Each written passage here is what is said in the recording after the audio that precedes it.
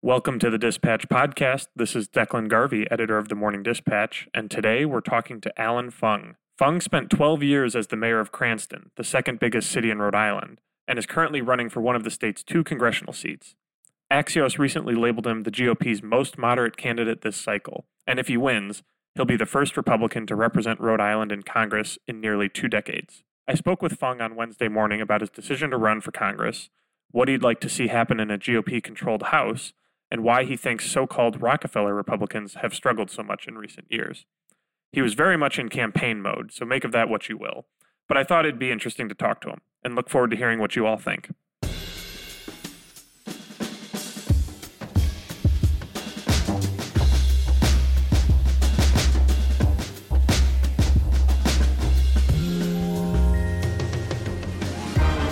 Allan, thank you so much for joining us on the Dispatch Podcast. Yeah, thanks for having me on, Declan. You've run a lot of political campaigns in your life, serving as mayor of Cranston for 12 years. You were Rhode Island's Republican gubernatorial nominee in 2014 and 2018, but this is your first time running for federal office. So what's been the biggest difference about this experience compared to your earlier races, and how do you think those experiences as mayor and as the gubernatorial nominee have prepared you to be a member of Congress? Well, I think what is important that I'm reminding a lot of the voters in the district, as well as the people in the state of Rhode Island, is, I've been mayor of our state's second largest city for 12 years, where I had the opportunity to, take a city that was hurting financially, working across the aisle in a bipartisan manner to do things in the right way and make sure that, we turn the city around into one of the best cities to live in America. And that's the record that I bring to the table, the experiences that I have of leading, governing, doing it in the right way is what is needed right now, especially since, many people in the district, many people in Rhode Island, many people across the country are hurting right now.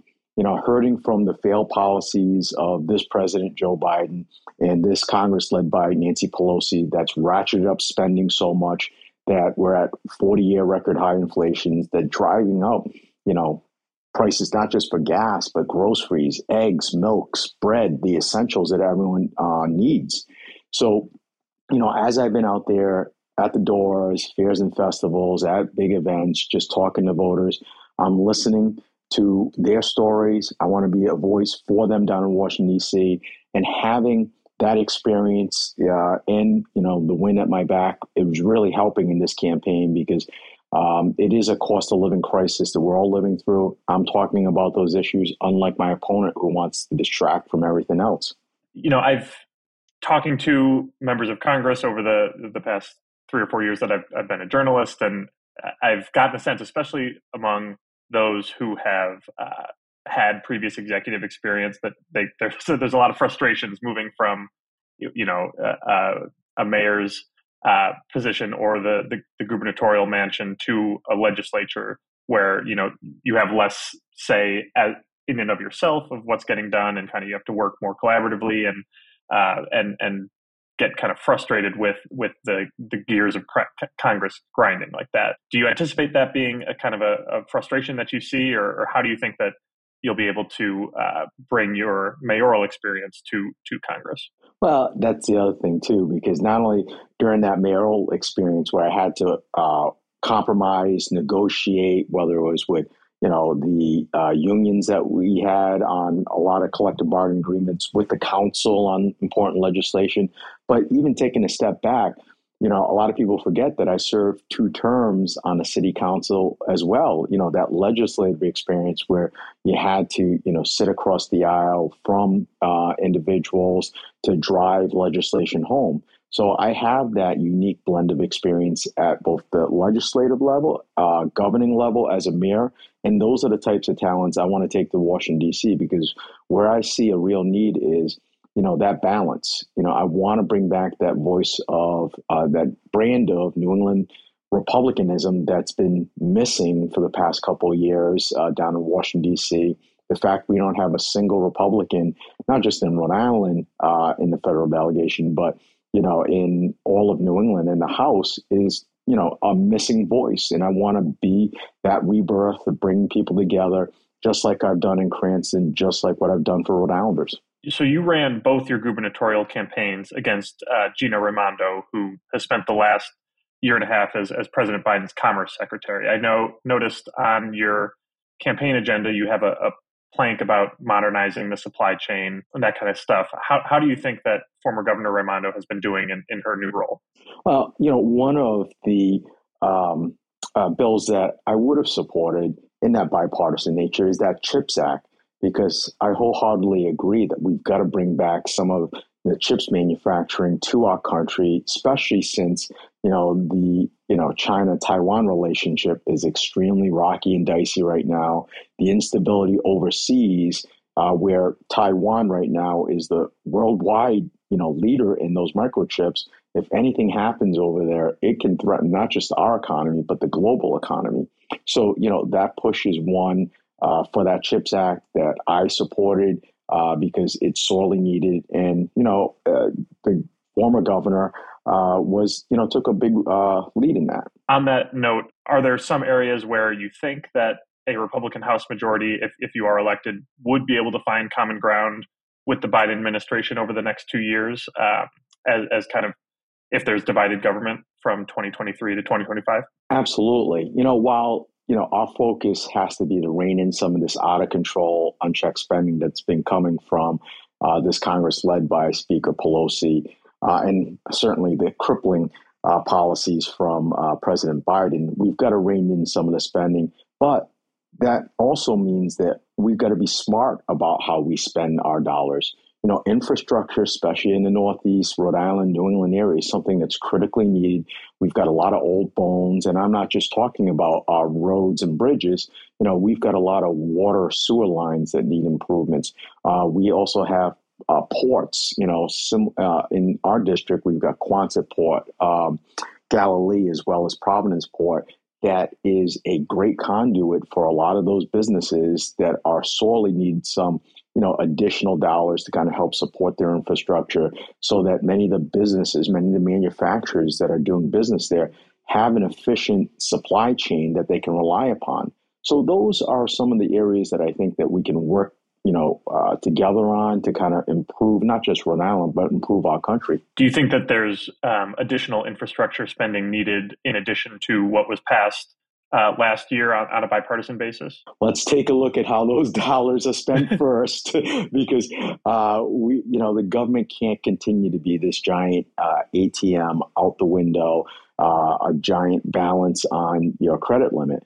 Let's take a look at those dollars that have gone out already under that infrastructure bill, see how it's spent, and see what else might be needed, because it might be enough, but you just never know. But I'm always been cautious, fiscally responsible, and that's the approach I'll take down in Washington, D.C. You've made fighting inflation, fiscal responsibility, bringing down energy costs a key message in your campaign. But if you are elected and Republicans gain a majority in the House, there's probably not much on that front that you'd be able to get past a presidential veto. Do you think that kind of simply serving as a check on federal spending and ensuring that President Biden and his administration are not able to spend as much money as they might want to is enough to ease inflation on that front? Yeah, being a check is, I think a first step. And it's important that we, take back the House. And it looks good that, from all the political pundits right now, that we have that great opportunity to take back the House and provide that check and balance, within our system of government. And that's what I, will be down in Washington, D.C., continuing that fiscal responsibility that I've shown during 12 years in Cranston, where I took a city that was hurting financially in the red and, through common sense solutions, as well as, just watching your spending, reining it in, we did the right things to, make sure that by the end, we had the highest bond rating the city had in decades. And that's what we have to do down in Washington, D.C., too. Strategic spending, but also being a check on what is going on right now that's caused this record high inflation. And what's really crippling, not just, the country, but more importantly, Rhode Islanders and those of us in New England, our energy costs. We're very heavily reliant on home heating oil up here in the Northeast. And, in the short 2 years that President Biden has been in office, there has been a 97% increase in home heating oil just to Rhode Islanders. That's unconscionable. Now, coming into the winter season, our state regulators just approved a 47% electricity increase. More money is coming out of the pockets of your hardworking Rhode Islanders than's coming in. That's why we need new leadership providing a check on, the instability that's going on in Washington, D.C. right now from this democratically controlled Congress and the president. I think that a lot of Republican candidates are making a similar case to that just, even just serving as a check would be kind of a meaningful step forward in terms of improving some of those economic outcomes that we're seeing. I don't think you'd disagree with me if I said you're kind of running a pretty unique campaign for a Republican. I think Axios had a story a couple of weeks ago labeling you the most moderate candidate for Congress. But your Democratic opponent, Seth Magaziner, is nationalizing the race. I like we're seeing kind of in races across the country, making it less about Alan Fung, former mayor of Cranston, and more about Alan Fung, Republican. I think a recent ad highlighted that your first vote in Congress, if elected, would be to make Kevin McCarthy Speaker. Could you provide a few examples of places where you expect you probably would disagree with McCarthy or with the majority of your would-be Republican colleagues? Sure. Before I get to that, though, I think my opponent missed the memo from Nancy Pelosi's number 2, Steny Hoyer, when he recognized that I wasn't an extremist, that I'm a popular mayor. And even members of our federal delegation recognize that I'm a likable individual and someone who has been effective as a mayor. And, in my position, in my role, I'm going to take that same attitude where I work together across the aisle and be a voice for Rhode Islanders. So I can, we talked about, one of those bills, the CHIPS Act, where, even though the Republicans, a good chunk of Republicans didn't agree with it, that's something I would have voted on. Or even, that infrastructure bill. Now, granted, it was, some bigger dollars, but it's much needed dollars that would help improve not just infrastructure, but improve our economy. Because if you do it in the right way, it helps support businesses who are the ones creating jobs for Rhode Island, for our country.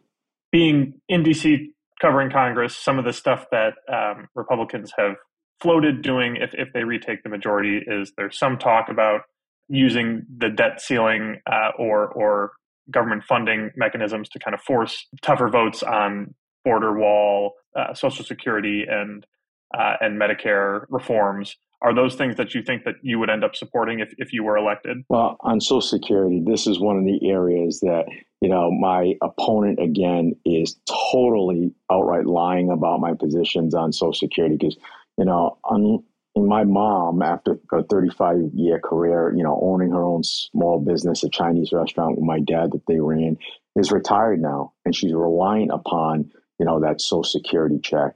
And, he's outright just lying because he's losing in the polls, in every single public poll, and misstating, things all around, but especially on this, because this is deeply personal, for me. I do anything to shore up Social Security for people like my mom, people on fixed incomes that are just relying upon it. The people that are really hurting seniors like my mom and others is, the Democrats. They're doing it through this rampant runaway inflation where, more dollars for grocery prices, gas prices, home heating oil are causing many seniors, especially those on fixed incomes, to wonder how they're going to heat their homes, how they're going to feed their families or themselves, even how they're going to pay for the high prescription drug costs. This is what, we really have to tackle, shore up Social Security in the right way, in a bipartisan manner. Not like these scare tactics that they want to, run their mouth and trying to scare seniors in, just for their vote. Do you think that there are certain reforms that need to be taken for fiscally responsible reasons and in terms of balancing the budget longer term that on Social Security? Yeah, I'd be supportive of one of the bipartisan measures that, both Republicans and Democrats in Congress have looked at, called Scrap the Cap, where, individuals like my opponent, Seth Magaziner, and his family, who doesn't have to rely upon Social Security, like my mom, would shoulder a little bit more of the burden to help shore up the program. Another area where Republicans would really have some real authority if they take back the House is congressional investigations and having subpoena power and ability to call people before Congress and interrogate them. I'm going to run through a couple different things that have been floated as potential investigations, and if you could let me know whether you think that that's something that's worthwhile and something that we need to devote energy and resources to in the next Congress. So to start, the Afghanistan withdrawal, the Biden administration's decision to withdraw from Afghanistan, do you think that that's something that we should have some more congressional oversight on? Well, I'm not going down to Washington, D.C. to kind of take a look back on everything else. I'm always for accountability, oversight, and transparency in government. I would, use that oversight function to look at the current decisions that are being made by our president that are hurting our economy. First and foremost, making sure that, everything is economically focused. But if he's not listening to our military leaders, we have to make sure that, there's that appropriate balance where, we listen to those that are on the ground, that know what is happening and can fully brief members of Congress as to, what they really need to help support our troops, help defend our country. The next one is having to do with the pandemic, COVID-19, a little bit more of a stringent look at the origins of the virus and whether or not NIH-funded gain-of-function research in Wuhan in China had anything to do with the emergence of the virus. Do you think that that's something that Congress should be involved in and taking a look at? I think where Congress really should take a look at is a lot of those pandemic relief dollars that went out, because that caused a big spike in our inflation because of the amount of money that went, to not just governments, but just out to support many of the programs. We need to make sure for transparency purposes and accountability purposes that those dollars were spent appropriately. We already know it's been too much that have, helped keep this inflation at record highs. We need to be in Congress ensuring that those dollars went where it should be to actually help people, help businesses, and that government is accountable for how they spent those dollars. So you don't think it's necessarily should be a priority about the origins of COVID-19?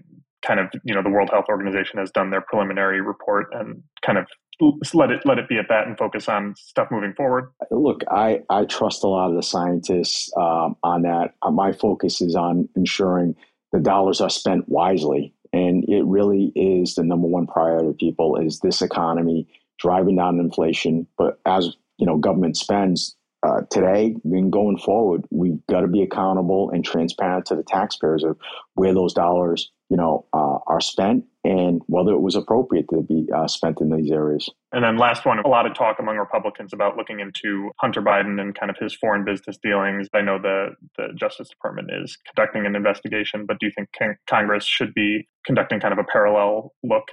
For me, I was a former career prosecutor at our state's attorney general's office, criminal prosecutor.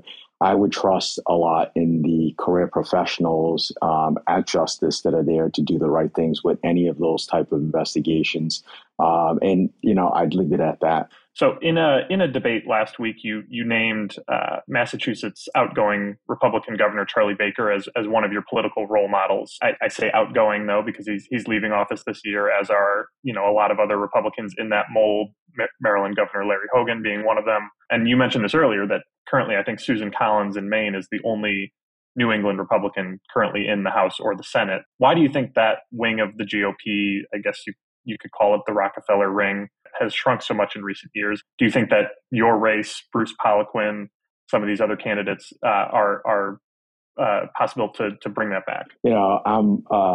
Bruce is someone I'm close with. We text a lot back and forth.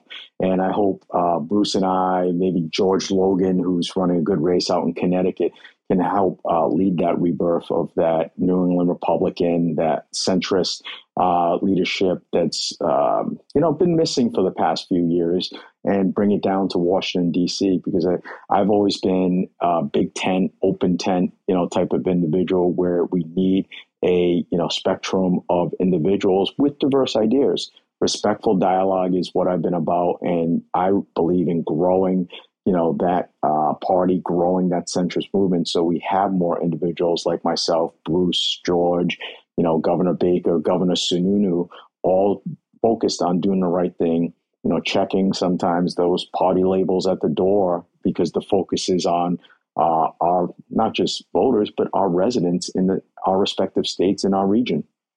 Do you have any thoughts on why that wing of the party has shrunk in recent years? I know Governor Sununu in New Hampshire, kind of pointedly decided not to run for Congress this year. He gave some reasons about the direction of the party and kind of what his role as a legislator would be in that party.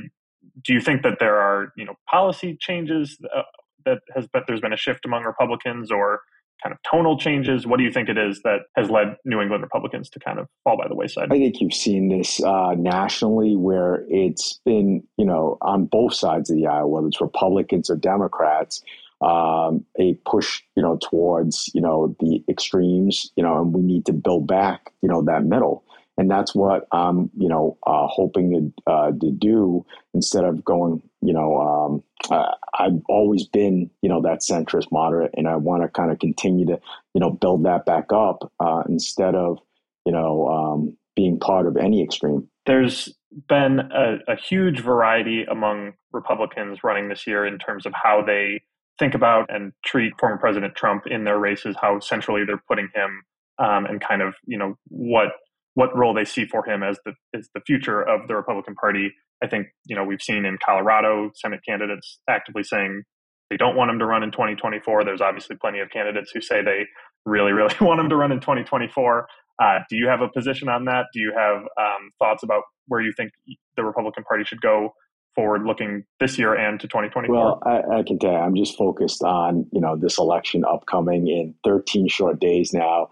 I'll worry about who's running after people start declaring. But I think, from both sides of the aisle, whether you're Democrat, Republican, people are looking for fresh faces, because we're certainly living through the disastrous, economic policies in short 2 years of our current president, Joe Biden, that has led to these record high cost of living crises at gas, groceries, and, important for Rhode Islanders, home heating oil. And we've got to make a change and a positive change with someone who's laser focused on the economy. I like to end any conversation I'm having with a candidate during campaign season with a question, just talking about some of their favorite interactions that they've had with voters on the campaign trail, stories that have resonated with them, things that they've learned about both, their communities and the country as they're going around and campaigning for office. Yeah, the one thing I will say that is pretty historic, outside of the fact that I'd be the first Republican in 30 plus years to, hold this seat, is the fact that, it's been inspirational. We've been seeing a lot of young kids, a lot of minorities being inspired by the potential that I could be the first minority to hold a federal office in Rhode Island. We broke that barrier by me becoming the first Asian American mayor in our state's history. And we were able to impact so many of the next generation, especially those high school students that saw me supporting them, that politics is something where, can be, you can achieve good things, but doing it in the right way. And it doesn't have to be about, that partisan divide. And that's where it's been fun on the campaign trail, seeing that next generation get inspired, have hope that it doesn't have to be everything that they read in the paper, see on television, see on YouTube, see on social media, that it can be someone who is, one of them and can, be an immigrant like my parents were and have their son knocking on the door of Congress. So that's the one special thing that, I've really kind of taken away from this campaign, that campaign, hope and inspiration for the next generation. Alan Fung, thank you so much for joining the Dispatch podcast. Thanks, Declan. Appreciate it.